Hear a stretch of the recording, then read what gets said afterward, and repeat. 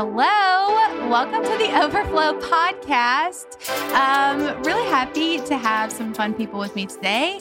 Hey, Pastor Ryan. Sally, I would like to say hey. Oh my gosh, I cannot. Hi, Shelly. We woo. Love it. Bring it back. I'm so excited I could do that. You were waiting for that. Yep. Yeah. I'm waiting for it. That makes me so happy. Pastor Logan, nobody can see us. Maybe we'll post a picture of this. Maybe. We're totally matching today. We are. Twinsies. We did not text each other about this. This has happened. It ran. It's great. We're killing awesome. it. We're killing it today. We made this happen. Yeah. So thankful. We're killing it. Guys, welcome to the Overflow. So happy to have you. And we are, my goodness, what a sermon this past Sunday. Thank you so much, Ryan. Solid. My goodness, it was just so good. And we're going to talk a lot about it today. Before we do, I do want to go into story time. Actually, fun little tidbit. I had somebody stop me this past week and say that they are loving story time, that it's something that they feel like encourages them, and just like hearing all the different stories of the ways that we see God moving, and it makes them look out for God. So that's pretty cool. So anybody want to open us for story time? Oh my gosh, don't all jump in at once. Okay. I thought you said you had one. I do have one, but Okay. I can go last. My invite anybody else to talk. I talk a lot on here. Is as follows. This is not spiritual at all. Okay. But it did give me a moment of rest with my lady. That's spiritual. Are you about to steal my story? Literally gonna Oh, say is this your story? Yeah, that's what she said. We had the literally same just story? said that. Wow. What That's I would wild. like to do for my story is pass it over to Shelly so she could share. Shelly? All right, go ahead. Shelly. Ryan and I were blessed with some tickets to the Masters Oh on my Saturday. A dear gosh. friend who shall remain nameless on this podcast so that you don't bombard him for Yeah. tickets. I already have. Smart. I already have. No. He blessed us with tickets on Saturday. We went to go see the women's amateur, and this was our first time at Augusta National. And if you know anything about golf or the It's Masters, eighth wonder of the world. this is an event and lots of prestige, lots of wonder and beauty. And so we had never been, obviously, really a bucket list kind of thing. And Aw. we loved every second. So That is so awesome. it was just stunning and beautiful. And egg salad sandwiches were on point. Oh my God. They're famous for that. And it, I like Ryan the says no. barbecue. Oh, we had a little bit of everything. We had a barbecue sandwich. We had a chicken salad sandwich. We had an egg salad sandwich. But We it's had like a pimento $1.50. cheese And sandwich. spent $5. We had a I'm about to Masters say it's like Club. $1.50, $2. It's Yeah, cheap. they're $1.50 each. These are just little secrets of the Masters. You should go follow the Masters on Instagram. You get a lot of inside information. Ah. But anyway, the Masters starts, the official men's version of the tournament starts on Thursday, and I'm pumped. I am too. Yeah. If you're a Now, sports yeah. enthusiast, like you Yeah. get the thrill of what I'm talking about. See, I here's the know beauty this of feeling. this. Yeah. Now, Shelly, you do watch the Masters because if it's on. Yeah. But strategically, I bribed this person to give us these tickets because I knew it's a joke. Oh. I knew that if you go, then you'll really be into it. Oh, yeah. No, I'm And now we have trying to to watch figure out Now how you're to a go golf again. it. Yeah. No, I've always been a golf fan. My dad watched golf. I grew up watching golf. He played golf. And Ryan and I golfed a lot the first couple years of We should go. marriage. We should all go. I had my closest to a I'm gonna hole in be sick one, that day. and she was reading a Yeah, I book won't be and able to missed make it it. Sally, all. just Yeah. come hang. I also watched Just ride him the break cart. a golf. That's I'll fine. just do the golf. You just ride in the cart. I think it's just me and you right now. Yeah. We're What having you two didn't separate hear conversations. was I saw Ryan break a golf club before. Yeah. But anyway, Out of anger? So it was on our honeymoon. Love it. I love it. Okay, I had a lot of built-up frustrations, and I remember it was on a whole. It was the course was called the Sanctuary, and Where is this? in Hilton Head. this is okay. Buford. Buford. Yeah, Beaufort. And I remember I was hitting them perfectly all day, as I normally do. Of course. Sure. And Rip it then and rip it, the yeah. one time, no, I hit it into it was a marsh. And I was so frustrated that I snapped a $30 club over my leg. And I Yeah. felt such like, Well, at least it was only a I felt- $30 club. the most like a man I've ever felt in my life. Yeah. And she yelled at me. Yeah. As I should I have. probably would have. Look, too. that's the thing. That's the thing about golf is Over your golf does leg? that to people. Aren't those Golf made will of- bring aren't they out literally the called worst. iron? Isn't You it? dang right Yes. they are. Yeah, no, No, this it was But here's not. the thing. If it was a $30 club, Yeah, that thing no. was basically This, plastic. this was all right? plastic. Whoa. I'm pretty sure it was steel. All right? Anyway, that was my story. Solid You're steel. welcome for that little tidbit there at the Hey, end. listen, I'm not trying to get cheesy, but it is spiritual. Rest, getting away, spending time with each other. It is. There's no separation. And the Lord gives you gifts like that, and you soak it up, and it's awesome. You come back refreshed, too, which you can tell that. Yeah. You know? And to make it spiritual, we sat basically at Amen Corner the entire time. So, Amen. I don't know what that means. All you need to know is it's just legendary. That's it. That's all you need to know. It's legendary. It's beautiful. So it's gorgeous. 3 holes around a corner, and there's a beautiful bridge, and they're famous for the azaleas blooming, and y'all. I would like to see that. Y'all are killing me right cool. now. I know. I'm sorry. I gotta go like 10 years ago as a kid, and it was and I remember it. But like when he told me that y'all were going this week, I was like, yeah, I hate you so much right now. Like I was so jealous. You guys are painting a beautiful picture. Yes. Like Thank you. a babbling brook. Anyway. Anyway, let's Thank you for that. The amount of minutes that I have spent talking about the Masters to people this week stacks up. it's crazy. And we said that it's the Disney World of golf. The way they have everything it's so tight and perfect. I think that's why you like it so much. Yeah. I mean, everything is clean and perfect. It's the Chick-fil-A of golf. Yeah. Wow. If you know what I'm talking Publix about. golf. Wow. The Publix of golf. The What only else can we difference is say? it is open on Sundays. Yeah. That's Ah. true. They have the major one on Sunday. Right. But yeah, anyway, it's just everything is just literally perfect. You walk in, like a the story. Like a story. I don't. I'm like, how do you get Oh the my God. grass It's like that? Carpet. It's literally like carpet. True story. Unbelievable. I still think this, and we got to stop this. But Sally's gonna No, fall asleep. we should talk about this the whole time. I love like it. the imagery. I'm just glad you're not talking about golf, because then I'd really be asleep. someone told us while we were standing there, like you kind of walk through this beautiful gate with people and the smell of barbecue in the air. Anyway, then you walk onto what I thought was AstroTurf, and a guy said this is AstroTurf. But what was amazing is it really did look like it, but you could not tell where the AstroTurf stopped and the actual grass Green started. So started, if you know what I'm talking about, AstroTurf, it's clearly that green. Yeah. But you couldn't tell. There was not even the length, the color, nothing was different. But than this was a AstroTurf. total stranger that came, like, we're just standing there waiting for Ryan's brother, and this total stranger's like, look at this grass. Like, you can't tell where it's the AstroTurf starts. And like, that's how it is. Like, everybody's It sounds just like you guys met my dad. awe. Like, it sounds like my Admiring. dad was there. First off, there are no strangers at the Masters. yes, we Everybody are is all family. patrons. and you're all we're patrons. patrons. That's right. And You're I did patrons. taste the grass in multiple locations. Probably good, wasn't it? Yes. Tasted like Lucky Charms. I bet it did. All right. Uh-huh. We have lost my our You're probably a better listeners. golfer now for it. I bet. I bet you I've are. ingested the grass. Okay. Well, great story time. Thank That you. was wonderful. I'll share a story. Get it. I don't know how it will ever compare please to the top grass to the grass eating story of the Masters. I also stole some bunker sand, but I What would does not have that said even that mean? publicly. What is bunker I'm just sand? kidding. They're gonna come Oh after my you now. gosh. Okay. So I do have a story. It's just something that has encouraged my faith, because I think even kind of talked about it on the podcast. And then last week, Alex had shared some stories of some things that had happened at his parents' church during just one of their worship outreach type of weekends. And some of the stories that he shared really inspired me to just be on the lookout for God. Just how is God moving? And I want to listen to his voice, and I want to know when I'm being nudged or moved to do something or whatever. And so on the heels of that, I had another conversation with a girl, and she was just talking about just sharing some things from her life. Her name is Minda. We love her.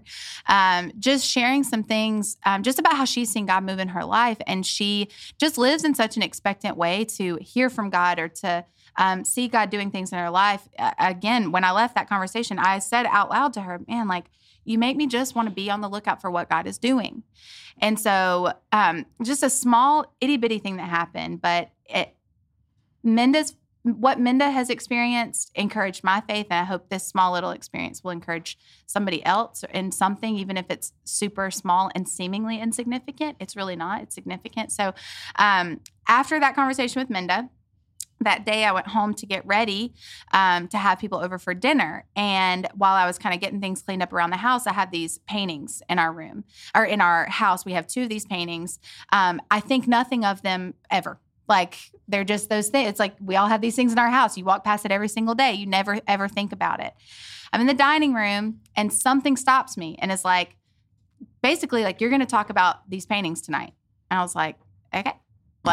I literally just moved right along, but it was such a strong like thing. And so honestly, I even prepared like what to say about these pictures because I was like, okay, if I'm going to talk about it, I'm like, okay, these two things. I literally said like, that's the power of Etsy. Like I got them on Etsy, but they're from Poland. And I love that it can connect you to like different countries. So these paintings are like from Poland, from an artist there, whatever. So like I prepared this whole thing just so it was on my brain. And I'm not kidding you when I say that this couple walked in. It was about 3 hours later. They walk in.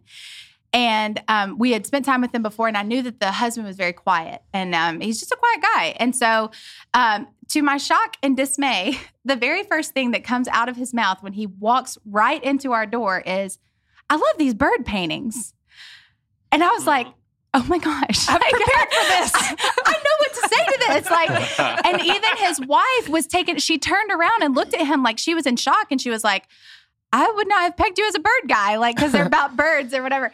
And so she was, it was a whole thing. And I clung to that the entire night, just like this little secret thing that I had, like, oh my gosh, what a sweet moment. And the thing was, it had nothing to do with the pictures. It's not that we had some deep spiritual conversation and somebody got saved or like somebody, repented. Like, it's not about that. It's not about the conversation. It is about tuning your ear to the voice of God and actually saying like, and here's what's kind of cool. And I even was thinking of this last night. That wasn't even necessarily a prayer. I said to my friend, hey, you inspire my faith. I want to be on the lookout for God. And that moment, the fact that would happen just a few hours later was like, hey, I am here. I am personal. I was in that conversation. I heard you say that. I do want you to tune your voice or tune your ear to my voice. I want to speak to you. And so it wasn't about that, but I think that we build on those moments and say, okay, I am learning to trust that these little nudges. And so hopefully it leads to a place like that where I can kind of tune into that and be like, oh, this is the moment that somebody needs encouragement, or just be here for this person, or be quiet at this moment, just like listening. And so it was so small and seemingly insignificant. And so then afterwards, I was just sitting in the living room and Brandon came in. He was like, you good? And I was like, yes, I have to tell you what happened. Because I just kind of held on to it all night. And we just kind of like rejoiced over it. It was the coolest thing. He was just like, that is so, he said, babe, that's awesome. And so it's just like, I don't know. I just felt like the Lord was close and near, and it was a victory. It really was. And birds are tight. We have a hawk that flies around. It's something about a hawk, man. When Brandon listens to this, he's going to be like amening that. I mean, if we see a hawk, he is like awesome. Locked in. Yeah. Oh, a hawk. Hawks are dope. Okay. Bro, it's a little bit creepy because we watch him like perch on this branch and he just stares. Yeah. He is hunting, and I'm like, how small does Judah look? And like they're so powerful, and they're like some of the hawks aren't like gigantic. Like some of them are big, but some of them are like just decent size. That's it. But like, here's what it is. They're terrifying. Hawks carry themselves with the presence of confidence. And that sounds weird to say, but if you see them, there's a sermon illustration in there somewhere. Well, yeah, I mean, they're just like, I'm a friggin' hawk, and I can do what I want. Exactly. Can I say that? You just did. Yeah. I've had a lot of coffee. All right. So me and Denise are in one of the rooms down in the growth room where the windows are. Yeah. And a hawk came on the fence where the playground is down there, and he just sat there. I think he was trying to get in the little Kudzu Valley. Kudzu Valley. That, or he was waiting for some of the little small kids out there. One of them, yeah. Yeah. We'll hope that your story about birds was great. Thank you so much. Also, hawks are tight. I've heard it 3 times. I was like, anybody who's been close to me has heard this for the last, since that dinner happened. It gets better every time. Liam would probably tell you those birds aren't real. Okay. What, hawks? No. We got to channel this chaotic energy into something productive. Let's talk about Jesus. That's down. the best thing to do. Do it. Okay, Ryan, great sermon on Sunday. We loved it. Nailed it. Yeah, it was so good. We wrap up at the whole point about Barabbas, but I want to say I learned so much. I said that when you guys got in here, and so in the interest of transparency, I probably should have known some of the stuff I learned already. But look at that. Like, I just felt like I learned so much about the history and the context, what actually should have happened and what the trials did look like. And I mean, it was just such a crazy thing. So I'd love for you to kind of take us through that again, just so that we have a good foundation of understanding what got us to the point of Barabbas, and then ultimately, we'll talk about the crucifixion. So we were in John, but like we talked about this whole series, you really have to look at all 4 of the Gospels because John doesn't even talk about Herod, and if he does, it's very, very brief. And so to really get the full story of Jesus' trial, you really got to piece it all together. But let me even start back a little bit before that, because I think it's so interesting to know the timeline that we're talking about through the whole week. So we know that Jesus came in on Palm Sunday, right, riding on the donkey where everybody shouted Hosanna, meaning basically the Savior has come. Then we kind of Monday through Wednesday, Jesus went back and forth and traveled, but there wasn't much in the Bible that shows us or talks about what he did. It really fast forwards all the way to Thursday night, where it was the Lord's Supper, where they took communion for the very first time. And that's where we also see Jesus washing his feet, and he calls out Judas, saying, "You're the one that's going to betray me." And then Judas was really sent out by Jesus that same night on Thursday night. Then after that, we see all the disciples walk to the garden where Jesus prays, "Deliver this cup from me," or "Deliver me from the wrath of God." Then Judas really comes and arrests Jesus. And so this is late Thursday night, even into Friday morning, like midnight, 1, 2, 3 o'clock in the morning, where he's actually arrested. And what the crazy thing is, from Thursday night where they have supper to Friday morning, I don't know the exact time. I'm sure we can look it up and find it.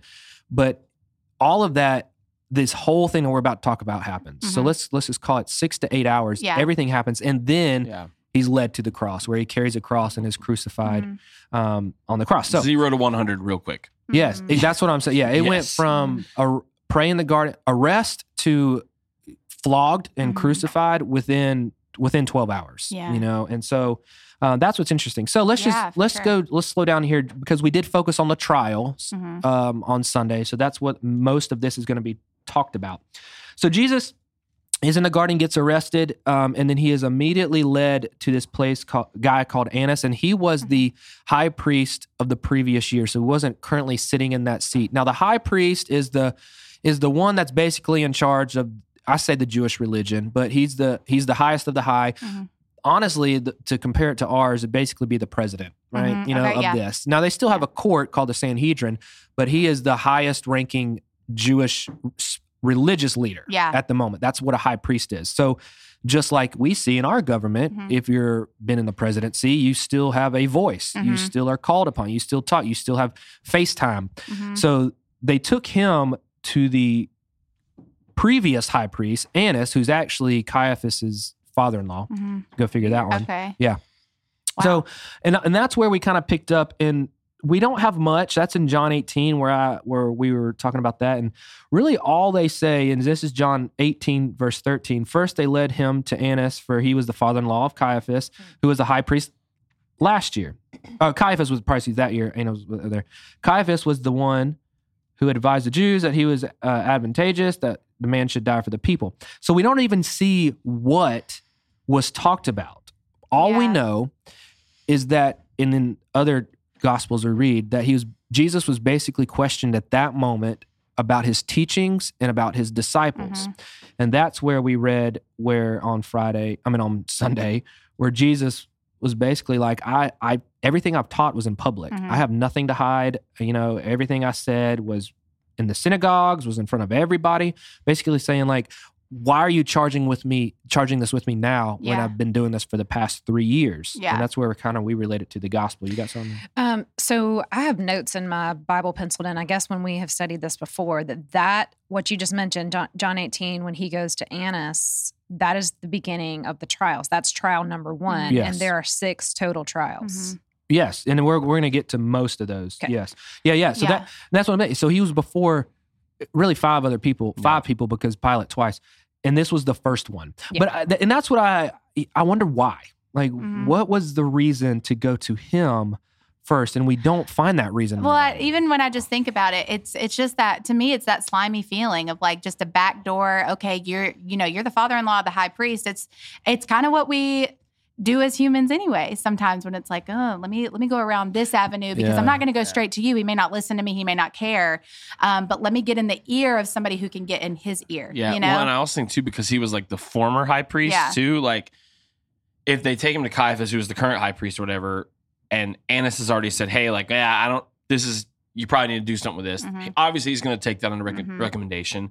And I think in general, it would look better being like, hey, like, we know as the former high priest doesn't have any technical current power, I guess, but he did recommend that we should do this as well. So, like, it's a good recommendation, a good starting point. Yeah. I almost think about it as like, I don't know, I thought about it as like a Supreme Court justice, right? Or something like that. Like a retired justice gives an opinion on something. Yeah, I mean, that's not going to be like legitimately legal, but like that opinion still influences what the other justices would It probably say too. definitely- And so that's, Yeah, I think that's probably a lot of it as well. definitely carries more weight. I feel Yeah. like, and because he's already led. He's older. Yeah. He's older, and Right. he's his father-in-law. Like they're gonna be Right. like, let's get to Caiaphas through Annas. Right. Annas through Caiaphas. And, Oh, yeah, you see yeah, what I'm you're saying? right. Let's Yeah, get yeah. to Yeah. Caiaphas Yeah. first. Well, so listen Through to this. Annas, yeah. So again, this is John 18:19, and all it says is the high priest, talking about Annas, questioned Jesus about his disciples and his teaching. We don't know what the question was, just that.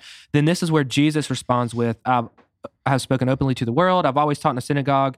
Then in verse 21, Jesus says, why do you question me? Question those who heard what I told them. They know what I said. And this is the first time. When Jesus heard these things, or when he said these things, one of the temple police standing by slapped Jesus. That's the Yeah. first time he was hit. Yeah. And they said, is this the way you answer the high priest? And Jesus said, savage, bro. And all this, I keep saying savage. If I've spoken wrongly, Yeah. Jesus said, then That's give me tough. evidence about the wrong. Yeah. Mhm. But if rightly, why did you hit me? Seriously. I loved that you pointed that out. First of all, going back to where he says, I have spoken openly to the world. And this is another piece of evidence that he's done nothing wrong, because they thought he was trying to create this uprising, against the Roman government, all sorts of, there's nothing he's done in secret. Everything that he's done has been public. And I guess I don't want to jump ahead, but that's where he even says that. He's like, go talk to them. Go ask them what I said. They'll be able to tell you everything that I've said. There's nothing hidden from you. And my message is Right. consistent. Yes, Yeah. all across the board. It's consistent. Absolutely. Well, and what's crazy about too, this is all this is happening. All this is actually illegal as it's happening. Like Yeah. the way that, because even like specifically for Annas, like what he does by almost having this trial in his house. Okay, Oh, yeah. illegal. Yeah. Secondly, basically trying to induce self-accusations. So basically having Jesus trying to admit his wrongdoing. Yeah. He can't do that. He's leading him in that way. And then even when they hit him, like they can't do that either Yeah. because he hasn't been convicted of anything. Yeah. And so Yeah. like right there, even before he goes to Caiaphas, 3 things already happened that legally should not have happened Yeah. in a religious trial. I don't know. You can't. Not trying to, again, over spiritualize, but how we do that too. You see, they have this quote unquote system, because then they're going to Mhm. go to Pilate, and Pilate's going to be like, well, or they're going to say, well, we're Jewish, so we can't put him to death. So they're still trying to follow some pseudo law while still just breaking all the other laws. Yeah. Like, Right. it's just the whole thing obviously points to the condition of the human heart that Yeah. is just so deceitful. Like, oh, I think I'm Right. doing the right thing. No, you're not. You've already broken 3 laws. We just got started. Like, what are you doing? So yeah, I just think that's kind of funny. Well, and then with all this happening, this is also in the middle of this where Peter is denying Jesus. So Yeah. this is what John tells us, Yeah. at least if this is chronologically written, then the first time he goes to Annas, then Peter denies Jesus. Then before Annas, then Peter denies Jesus twice. So all of this is all happening. Just trying to get the timeline. Right. Like this is all happening simultaneously. Yeah. Then we jump. What happens is basically after he hit them, and Jesus is like, "But if I'm right, why'd you hit me?" hmm And then Annas sends him bound to Caiaphas, the reigning high priest. And I think we see, like you mentioned, 6 different trials, 5 Mhm. different people. There's a reason for that. That this might not be it, but I think there's a specific Mhm. reason. But it's almost too like no one knows what to say. Like Jesus Yes. keeps coming back with things like this, Yeah. and instead of responding like a normal criminal should, he's basically like, Yeah. "Did I do anything?" Uh-huh. Right. And so everybody's like, "Well, send him here. Maybe this guy will say he did something. This guy Maybe will this get him." guy." Yeah. Yeah, there's no one can convict him because obviously he's innocent. Yeah. But I mean, What- it's like it likens to like whenever they refer to, I don't know if you can say this in like the same sentence, but like a witch hunt. Like it's just it is a witch hunt. I mean, that's literally. But it has that been for concept. 3 years now. Yeah. That's what they've been doing this entire Yeah. time through Jesus' ministry. And Jesus finally gets to a point that we know where he has to stand silently, because if he says anything else, Mhm. he'll probably be set free. Mhm. And he's like, I got to do this. I've So- never thought about that. Yeah, I haven't either. Well, That and we'll he get just there. has to. He just has to be quiet because Yeah. truth. He is truth. Right.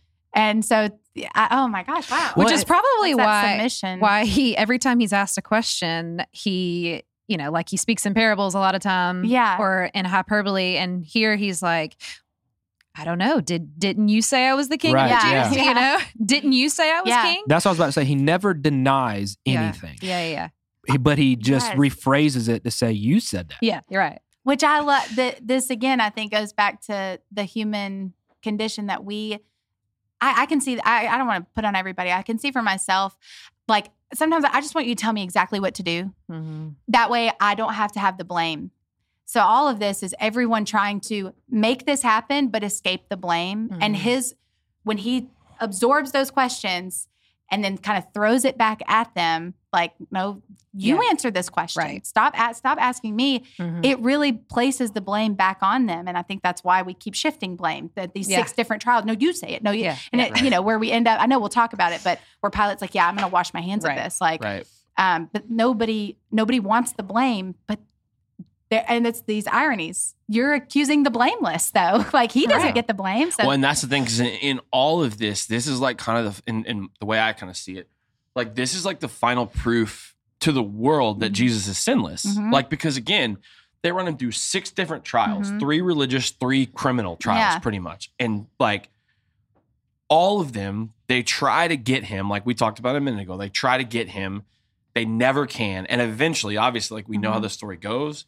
He basically just says, all right, you know what? Like, you guys do what you want. Right. And that's it. And like, there's nothing we can, because I'm not going to say he's guilty because he's not guilty. Like, and so I think that's what's interesting about all of this. And I think about, like, because sometimes I question, I'm like, why did all these things have to happen? Mm-hmm. Like, doesn't it make, like, why would Jesus not just get arrested and just put him on the cross? Mm-hmm. Like, I don't know, that to me it seems easier, but why put him through all this? And then I was thinking about it, and I think it's because of that. Like, it's just another piece of evidence to say, like, look, like, this is the perfect spotless lamb. He is sinless. He is holy. He is without blame. Mm-hmm.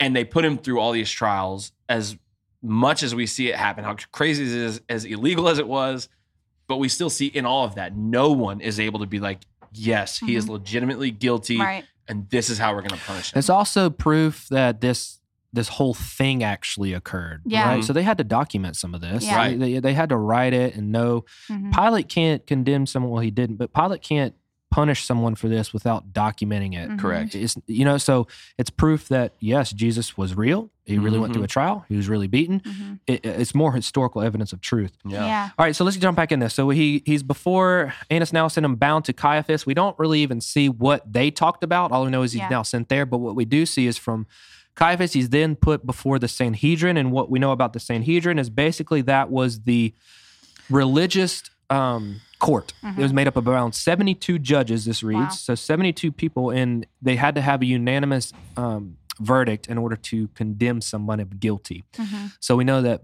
the charge that the religious leaders wanted was blasphemy. Mm-hmm. That was the thing that they could rightfully kill somebody for, is blasphemy, because it goes against God. Yeah. The Romans don't care about that. This is, remember, because there's 2 separate trials here too. You got the religious and you also got the Roman government. So they had to now convince in front of the Sanhedrin, well, he's guilty of blasphemy. All right, let's now take him to the Romans because we can't kill him, but maybe they will. Right. Wow. But then they brought a charge that never spoke about blasphemy because they don't care about that. Instead, it was, he said he's a king. Yeah. So now it's king of the Jews. That was a law. That was a part of Roman law that you couldn't say that you were the king. Is that right? Only Caesar. Yeah. And again, proof of historical evidence that this was real. Yeah. If you believe that Caesar's real, you believe that King Herod's real. Hello. Here we are. This is part of the story.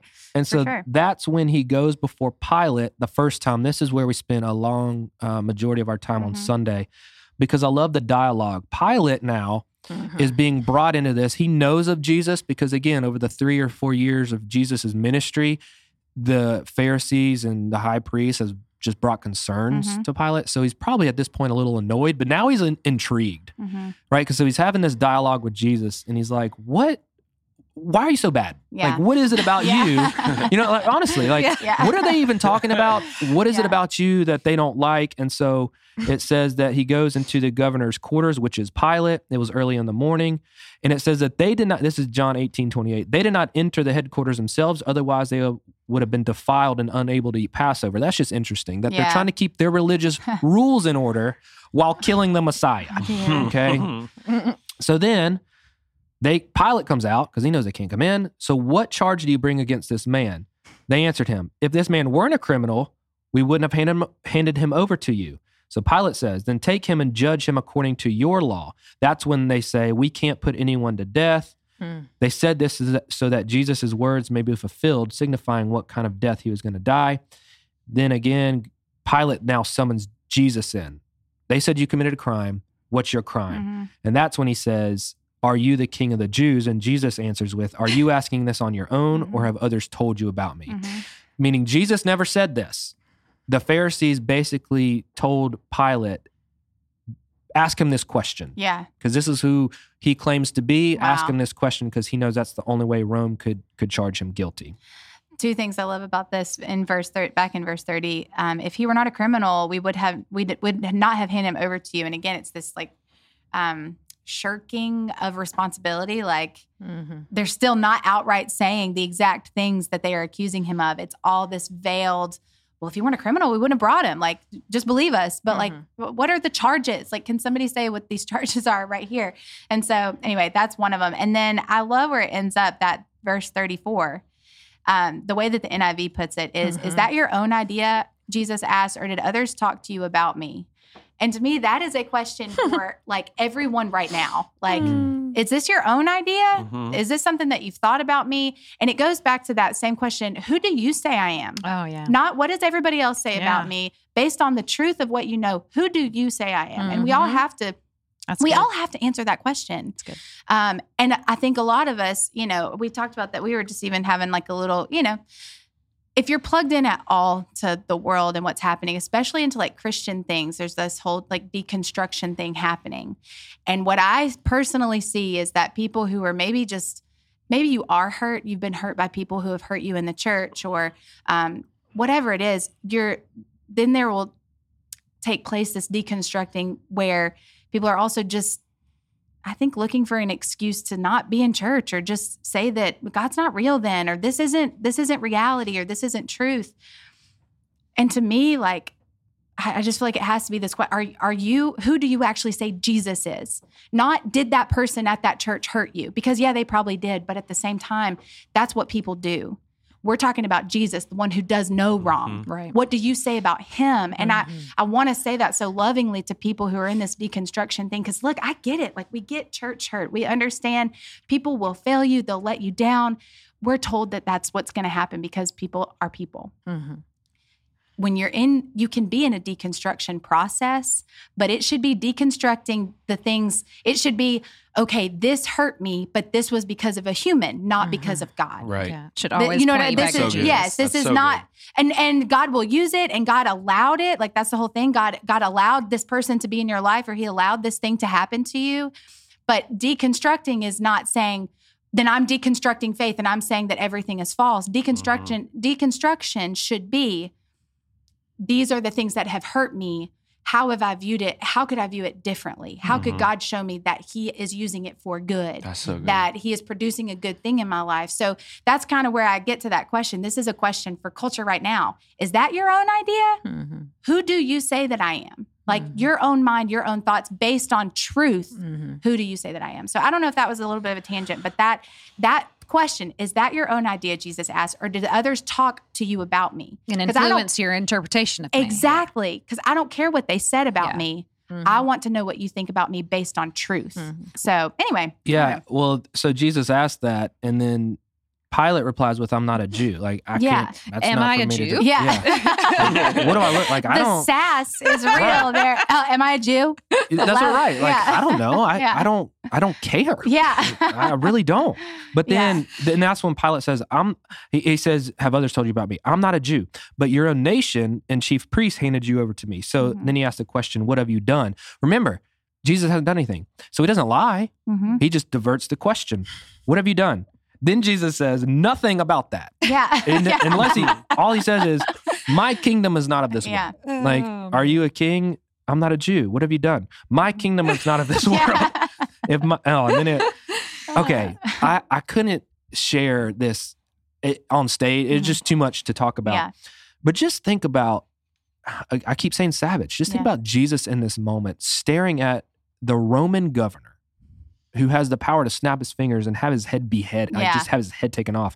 And he says, Kappa was detated from his head. That right. Sorry.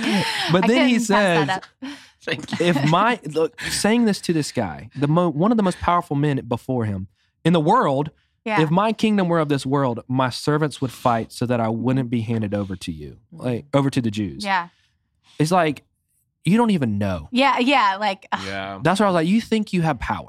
You think you are in control. There's so many times where I read over these things where Jesus' question put on trial, and I feel a little irreverent, but I laugh, like stuff like that, like, because I'm like, they have no idea, no clue. But like, to me, it's funny because obviously, like, we know this story now, we know how it all plays out, and I'm like, some of this. Like, it's just in the way that Jesus handles himself. I'm like, and he's not doing it to be funny, obviously, but like, it does come across that a little bit because I'm like, dude, everyone else here is so naive to what's happening, like naive to the truth that is literally in front of them. Yeah. Well, speaking of that, so then Pilate says, so you are a king then. And Jesus again, you say that I'm a king. And then he says, I was born for this, and I've come into the world for this, to testify to the truth. Meaning, I've been saying this all along. Listen to the truth. And everyone who is of the truth listens to my voice. And then we read that Pilate says, what is truth? And Jesus never answers. Meaning, like, I don't have to say it. You're looking at it. Yeah. Oh, Okay. go, Shelley. So if I'm here, I got to read my study notes from my study Bible.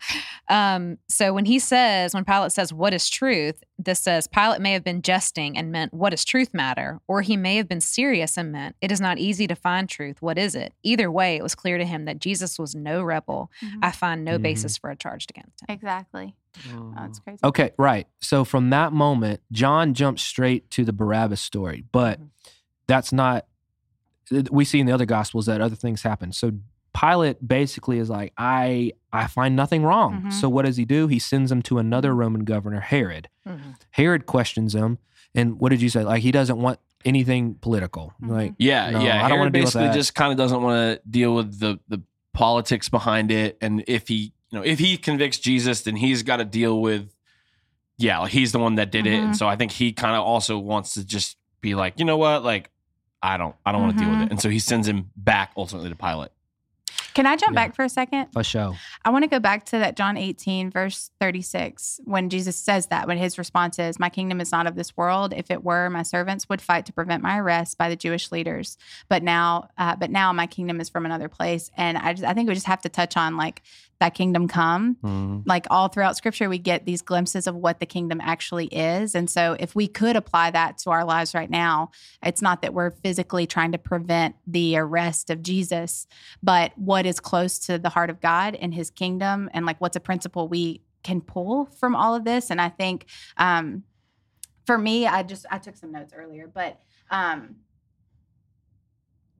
it would look like fighting for Jesus to be on the throne versus blaming him for things that are not his fault. Like, if I could simplify just that this particular thing that's happening right now, that in our own personal lives, if we would be fighting for Jesus to be on the throne, because that's what they would have done if they had seen him in the accurate light that he was the king.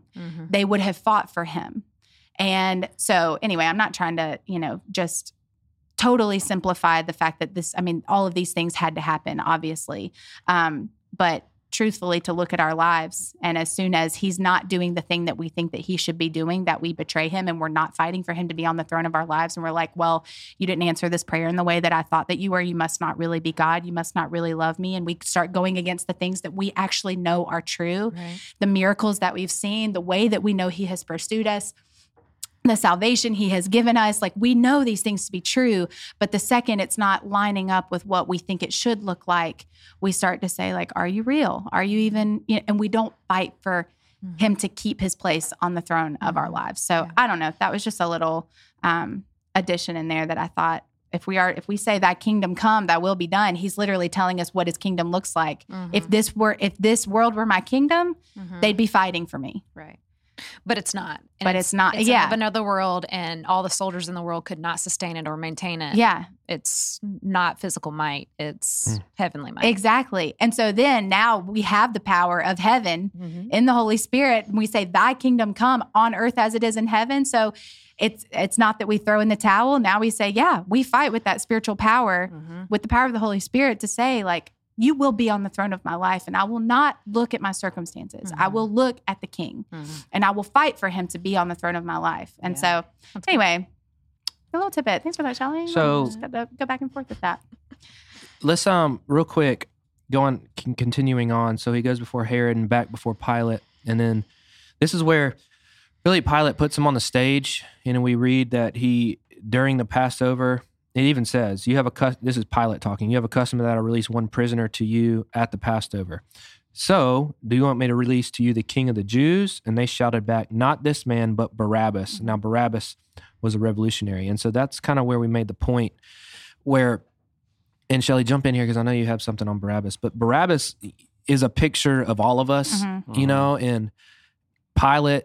No, I don't want this to be blasphemous, but Pilate is a picture of our Heavenly Father in a moment, and it's almost like I'm choosing to crucify Jesus to let you go free, because in this moment Pilate does have a chance to let Jesus go, or he didn't have to send him to the cross, but he had to, because that was the will of the Father.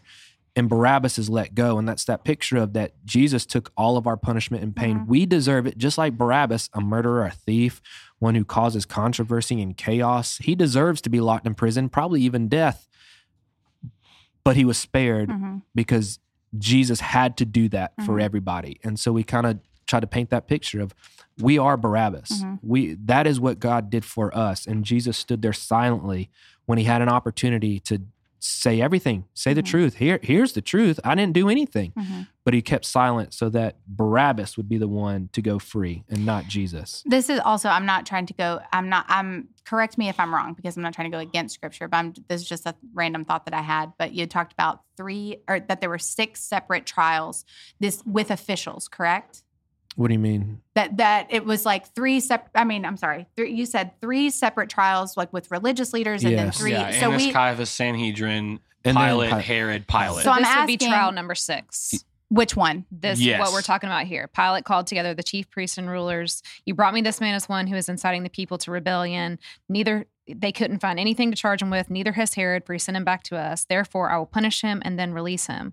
With one voice, they cried out, "Away with this man, release Barabbas." So this is trial number 6. Okay, Right. gotcha. Well, I scratched my whole point. I just wanted to make sure that I was on the right track. I'm pretty sure I wasn't on the right track. So. And the time of this too is, so the first 3 with Annas, Caiaphas, and the Sanhedrin, that happened between 1 a.m. and 5 a.m. Pilate was between 5 and 6. So we're basically at like what I 5:30. was speculating was, so if there's like 6 total trials with like government officials or religious leaders, but then they come to this place where they're like, we don't know what to do, let the people decide. And they end up being the ones to say, like, crucify him.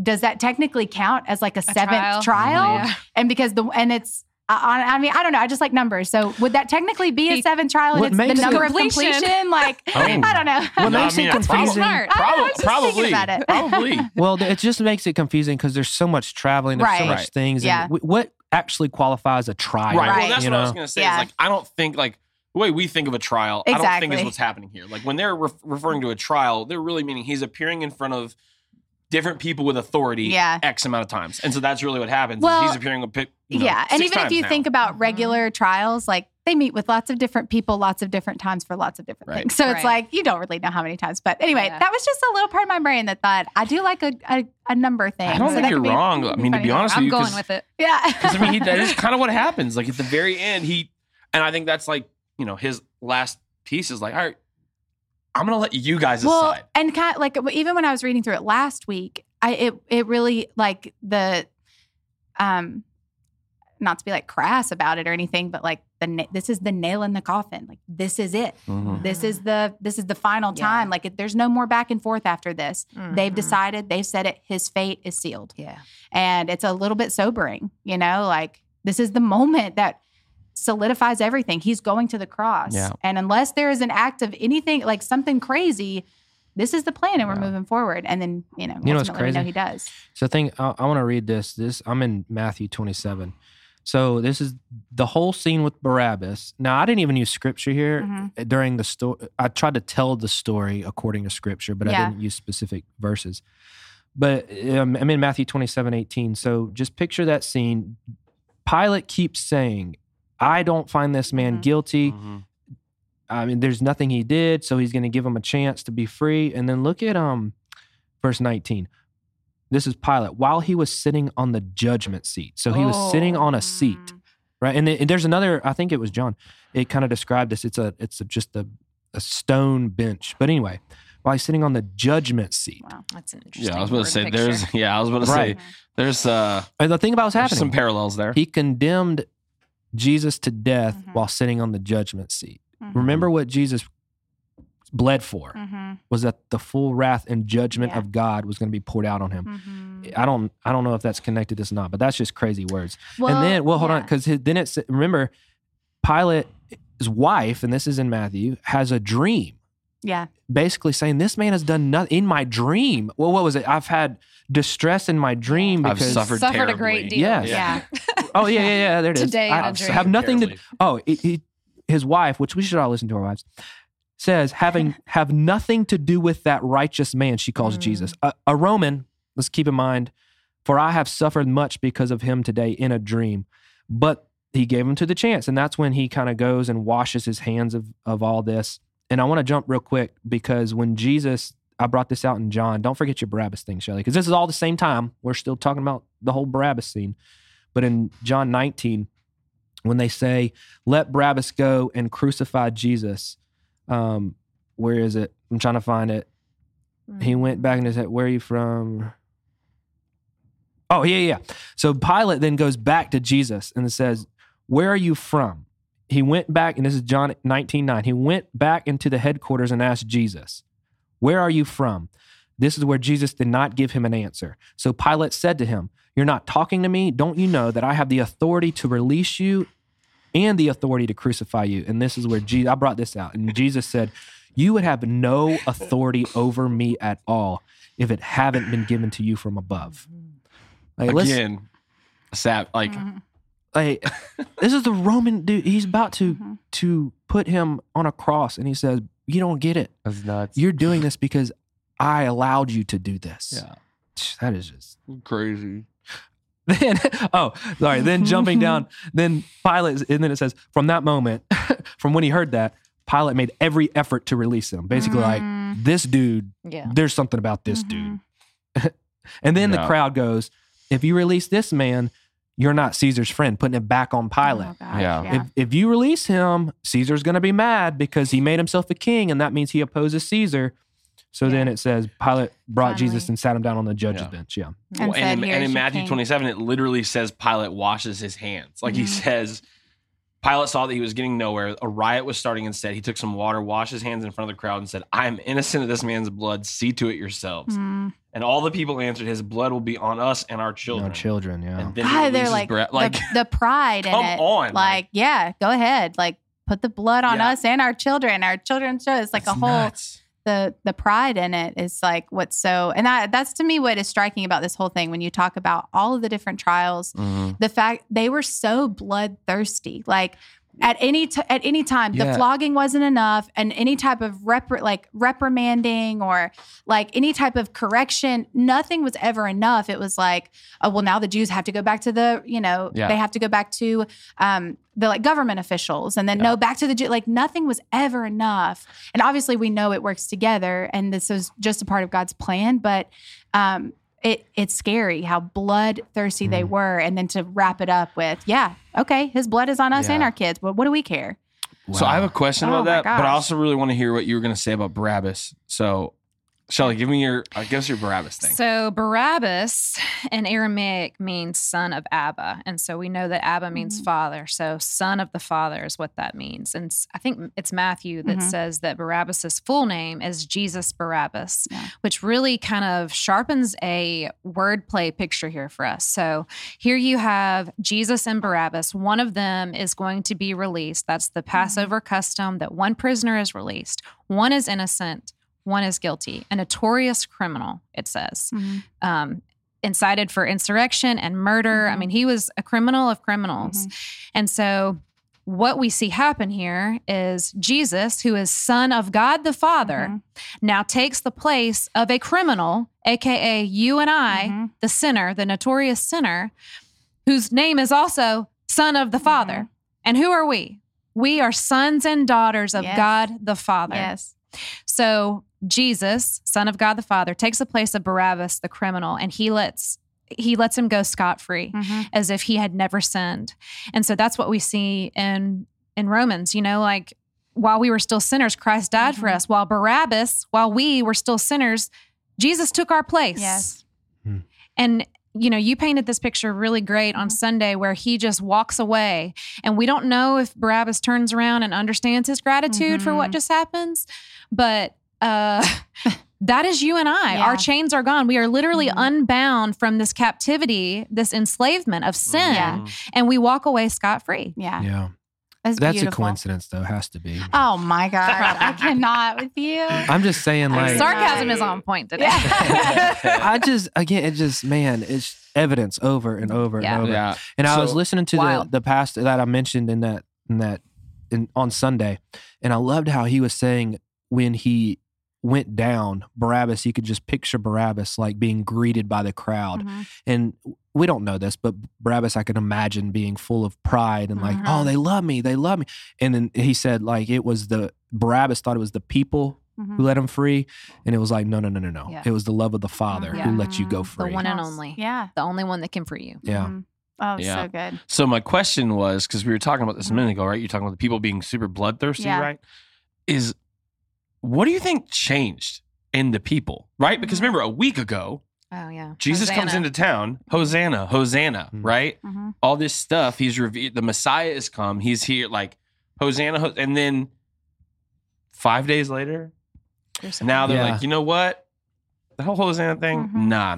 Like, we read too, so I think people got caught up in the moment. Yeah. So they got caught up in the moment in the beginning, and they also got caught up in the moment now. So it even says that it was the Pharisees and the religious leaders who those people trust and follow, that those are the ones who started the crucify.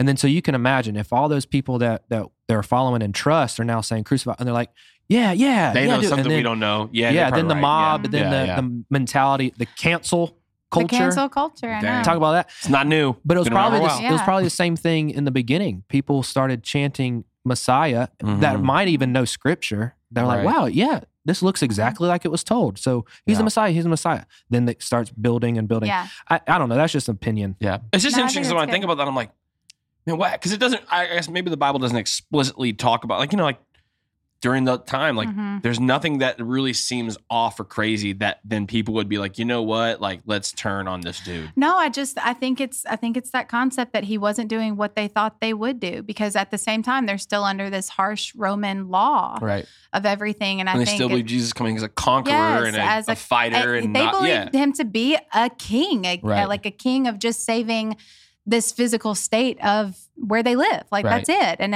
but they've had so much more obviously to offer, that it was not about this. It was about the spiritual. It was about souls. It was that whole thing. And so I think that's part of it. And then it did say, I've got all of the versions pulled out, or like all of the books, and I can't find where it is because they're all so different. But it does say that the leaders were in the crowd encouraging them to choose Jesus to be the one to be, crucified. So yeah, I think and you know what, even the way that you said that, Ryan, where it's like, now I totally forget what you said. You said it like 5 seconds ago, but I forgot. But it just reminds it reminds me of the world, and this is why we do have to be careful of what we ingest. Mob mentality. I mean, we be careful what we believe. Logan, I'll bring this up if it's okay. Just even the concept. I know there's like a documentary out about another church, and like, do you watch it? Do you not? And again, I'm not trying to project this onto anyone else, but my personal convictions are, guard your heart against that stuff, because the enemy will use it, and he will make you think, everything that you're doing this isn't real. This isn't true, that that the church is useless. He uses that stuff against you, where you're like, no, again, the actions of a person don't nullify truth. They don't take away God's faithfulness. people will be people and they will fail. You don't have to pour over all the ways that the church is going to fail. We've always known that. Look at these people who loved him and 7 days later crucified him. Right. We are always susceptible to that kind of mentality. We have to pour over what is true, not what people have done, not, how they've messed up and how they've misrepresented the name of God. This has happened for thousands of years. This is nothing new. What we have the power to do is to, honestly, if you want to choose between watching a documentary about a church that has maybe failed in some ways or had leadership that failed in some ways, I think you'd be better off spending about an hour and a half in the Bible. I'm not trying to say that to be cheesy. I'm just saying this is what we know to be true. Yeah. Why would you sow a seed of doubt? Yeah. Into yourself. It's not even it's not even about other people, into yourself, because the enemy will use that. Look at all this stuff that you do at your church. And is it fake? Is it blah, blah, blah? It's no, I know what I'm doing. And because I pour over scripture, because I pour over truth, I know what the truth is. And I know what my assignment is in this life. I think when we get away from that is where we are just as susceptible to be this isn't real, or something like that. You get at least a step closer to it. And why play with fire like that? What's the point when you know the truth? Can I go back real quick? Because this is all the way back to when Jesus is before the Sanhedrin. And this is John 19:66. No, I'm sorry. This is Luke 22. Wrong one. Luke 22:66. Just listen to these words, because they're trying to trap him. They're trying to question him. And this is in 67. The question they asked him is, if you are the Christ, tell us. Mm-hmm. But Jesus said to them, if I tell you, you will not believe. And if I ask you, you will not answer. And it's just man, when he goes to Herod and says, I've come to testify to the truth. Mm-hmm. It's I could say it over and over, but your sin, you said blood, your thirst for blood has tainted you so much and blinded you that even if I stand here and say that I am Jesus the Messiah, which I'm about to, by the way, you still not would believe. He goes on to say in verse 69, so if I ask you, you will not answer. But from now on, the Son of Man will be seated at the right hand of the power of God. Jesus knows. He's here, let me just give you a little glimpse of what's about to happen. You're about to crucify me. And because of your sin in crucifying me, you have just fulfilled God's will. So even in God's sin, even in our sin. Oh, gosh. Whoa. Erase. Wee-woo. Well timed, wee-woo. I didn't say good, you said wee-woo. Yeah, okay. Yeah, wee-woo that. I just think this is when we do Selah, this is going to be my thing. So just fast forward. Hey, let's go into it. Okay. So here it is. Even in our sin, God's will can still be accomplished. He literally says, you're about to kill me, but from now on, I'll be seated at the right hand of power of God because it is finished. It is done. I will be seated at the right hand of God because my work is accomplished. And so they say, are you the Son of God then? And he says to them, you say that I am. What further testimony do we need? We've heard it from our lips. Be yeah, you did. Yeah. You just heard it. I'll be at the right hand of God. Yeah.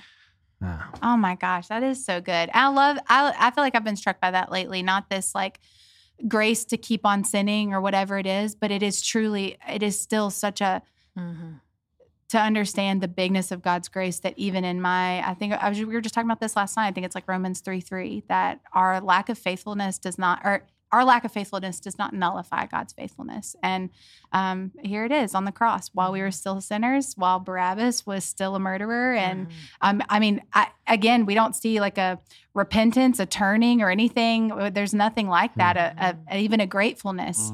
But look what was accomplished, even still his faithfulness. You know? He didn't say, as soon as Barabbas walked down without a thank, you didn't thank me? Oh, okay. Well, because if anybody could have turned the situation around and been boop, boop, boop, I don't have to be crucified anymore. Boop, boop. If anybody could have done that, it's Jesus. So the fact that I have an actual mental picture, man, he's just walking proudly through and Barabbas thinks he's something. He's really done something here. He's so popular. Everybody loves him. No, this is Jesus. Because I allowed this. I think that's my Selah moment, that Barabbas feeling, knowing that we are Barabbas and we are the criminal, the one who should rightfully be punished. And yet we are able to walk around like Barabbas freed. Think of the litany of things in his past that should have kept him in jail forever. Mm-hmm. Think of the things in our life that should keep us enslaved forever, but we don't. We are freed. Our chains are gone, and we get to walk around with that peace, that lightness of spirit. Yes, we're not criminals. We're not enemies with God any longer. That's so good. So I got to jump back on this because this whole seated thing is. I don't know, man. Sometimes I don't think we fully understand what that word seated means. And what you just said is true, but we also in our minds think that we still have to accomplish something, you know? And when the real freedom comes in realizing Jesus already accomplished everything that we need. Y'all know this, I was a little late today because I was meeting with somebody. And we literally had a conversation just like this because he grew up in a church of God, where it was rules. And he even said, New River opened my eyes to what grace really means, because mine was all rules. And he was like, I would even go down to the altar because I felt like I had to. Like it was more of like, if I don't, then God will punish me. And then he came to grace and came to see grace. But in all this, there was still that thought of I have to accomplish something, even in my personal life, to be worth something. Yeah. That's what it means that Jesus is seated at the right hand of God, that all of your worth is found in his seat, because it is done. Your sin, your identity, your purpose is now founded that he is now at the right hand of God, seated. I don't know. That's so good. Yeah. To me, I get this picture. So he's seated and the work is finished. And so really our lives are, if I can say this right, it's about catching up to what Jesus has already done. It's like getting over ourselves in the ways that we feel like we're lacking. And and so there is this sanctification process, but that we can feel is burdensome. But that's where there has to be a check. Because I even told Brandon this past week, it was like there was just something I was just like not taken to the Lord. And it was like just in like I don't know, not necessarily a rebellion. He was like, why are you holding so tightly to this? And I was like, to me, it feels heavy and burdensome to take it to the Lord. And he was like, that should be an indication that you're not resting in something that God has already done. Like, I don't know if that makes sense, but like we will kind of take those things on. And so it should be an indication, a check in you. If there is something, if being in the Word feels burdensome, if coming to church feels burdensome, if being around people who will actually talk about uplifting things, those good conversations, if that feels heavy or burdensome, we might be viewing God in a way that's not accurate. Where do we go to view God accurately? The Word. Like we kind of have to find those things. And so maybe that's my encouragement for today is like the work is finished. He is seated. And so there is a sanctification process, but honestly, that is for our benefit. It's not that we got to do this work to make Jesus or God pleased with us. It is a benefit for us to live free, to live free of accusation. Like that, to become more like Jesus is to be able, at the end of the day, somebody's like, yeah, but I really have nothing. I have nothing to throw at this person. That the enemy can't do that either. Like, look at what you did. Look at the shame of this. Like, oh my gosh, how could you? Nope. That sanctification process becoming more like Jesus, which really means just free of accusation. And what a, like you said, lighthearted, like peaceful, joyful way to live when at the end of the day, we can set our head on our pillow and know like, I'm free of accusation. There's nothing anybody can hold against me. You said that about God cherishing you. God cherishes you because you're alive, because you're born. Yeah. You know, and even Paul says we think that God sometimes views us as enemies because of sin. But Paul, if you read it in Colossians, he didn't say once you were an enemy of God. It said you made yourself an enemy. Or what? How does he? You know what I mean? It's like you perceive God, not God perceives you. You're an enemy of your mind. You know anyway. You know what I'm saying? Hostile of mind. Yes, it's not the way God views you. It's the way, unfortunately, sin has made you think God views you. And that's not true. And Robin always puts it so like succinct, just like concise, that your sin because of Jesus is no longer an issue between you and God. He's not mad at you. It's done. It is finished. It's not an issue between you and God anymore. It's done. So now it just is this sanctification process, but when you understand the grace of it, you don't walk with your head in shame over the ways that you've tripped or fallen or failed this week. You're like, oh, there's grace to try again. There's grace to get up and try to do better the next day. And it is a more peaceful way to live. So anyway, guys, thank you so much. Did you have a Selah moment, Logan? I don't want to cut you off. I think it's, when I read through, obviously the story of the crucifixion and all this stuff, I think I'm just constantly reminded of like, and even kind of calling back a little bit to like the mob mentality thing we talked about a second ago. Like, I think it's so crazy how dangerous that is. Like, of like, these people had truth literally in the flesh in front of them. Yet still we're like, I don't see it. Yeah. I don't see it. I don't know, man. I'm not sure about this guy. Right. And like, that's the hard thing for me, because I'm like, I think it's so easy for us, Christ followers, non-Christ followers, to know truth and see it right in front of our face, yet still choose to be like, not it. Yeah. And that's what happens in these. And it's interesting because I think about too, like, I think about in my head, and I looked this up the other day because I was curious, like, some of these major characters in this, that are not Jesus, obviously, in this story, Caiaphas, Annas, Pilate, Herod. What happens to all of them after? Assuming, I would assume they probably knew 3 days later there were reports that Jesus was alive. One, what's going through their heads? Yeah. Excuse me?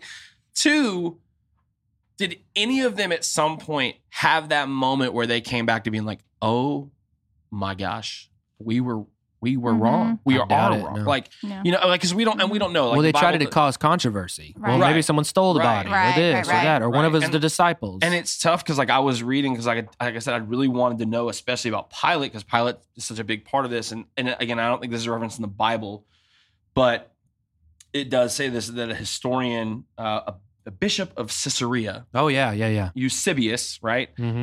Basically says and records the fact that Pilate ultimately takes his own life down the road. And so, like, part of me almost wonders, like, do you think Pilate struggled down the road at some point, feeling guilty of like, oh my gosh, I know we totally messed this up. And like, I don't know. I just think of those things of like, truth was right there in their face, literally. And they chose to reject it and chose to be like, no, I don't want to see that. Or like, it would make me uncomfortable, or I wouldn't know how to feel, or I would lose all my power. And I oftentimes question, like, how many times we do that ourselves? Like, we know truth is right there in our face, but we were like, no, because here's the thing, that's going to make me uncomfortable, or like, I'm going to lose power, or I'm going to lose my own ability to say yes to myself, because I have to now say yes to everybody else, or like put my own needs below other people's needs. And like, that makes me uncomfortable. So I don't know, for me, it's almost like a challenge of like, how often do we know truth and see it and yet choose to still reject it because it makes us uncomfortable, or it makes us feel like we're going to lose power. And ultimately, like, Jesus does call us to uncomfortability. Like, he does call us to that. He doesn't ever say like, hey, follow me and you're going to be in great power. Like, he says, no, sell everything you have, follow me, and that's it. And for me, that's kind of where I land on all of it, because I'm like, it's crazy. That's Truth good. Right, I think a lot of the things that you're talking about, it really comes down to faith, which is funny too. It's just to kind of wrap that up. Like, you can have all of these different, like even when you said the rebuttal of like, well, maybe somebody stole the body, blah, blah. Like, you're always going to have those moments and opportunities to be like, yeah, well, what if? And it really boils down to, I'm just going to believe what I believe. Yeah. Thank you guys for sharing all of this. I mean, this was such a nice conversation. I love each of you. And this was, I don't know, it makes me want to like go sit by myself for like an hour and just contemplate a lot of the stuff that we just talked about. It's really powerful for me. Love talking about Jesus. And I guess this Sunday we're going to be talking about his crucifixion. Is that right? We're picking up right from where we left off. So now it's the cross. The whole event's around the cross. So we'll get into a lot of the details. We know the cross, but there's also a lot in there that we're going to look at. Yeah, for sure. Well, we are looking forward to that. Be thinking about Jesus. Gosh, I mean, I just love that. And kind of, where we left off is this sobering moment where his fate is sealed. We know what's coming for Jesus, and I'm looking forward for us to be able to unpack that on Sunday, but then back here on the Overflow next week. So join us. We'll have some different guests, and it'll be a great time. So thank you guys so much. Hey, Sally, I would like to say bye. We will. Bye, guys. Deuces. Bye. Bye. Thank you so much for joining us for this conversation. If you'd like to know more about New River Church and the ministries or opportunities we have for you and your family, please visit newriver.church. If you have a question or a topic that you would like for one of our pastors to cover in a podcast, please visit newriver.church/podcast and send us a message. May God cover you with his goodness and grace, and may Jesus always be enough. Talk to you next Wednesday.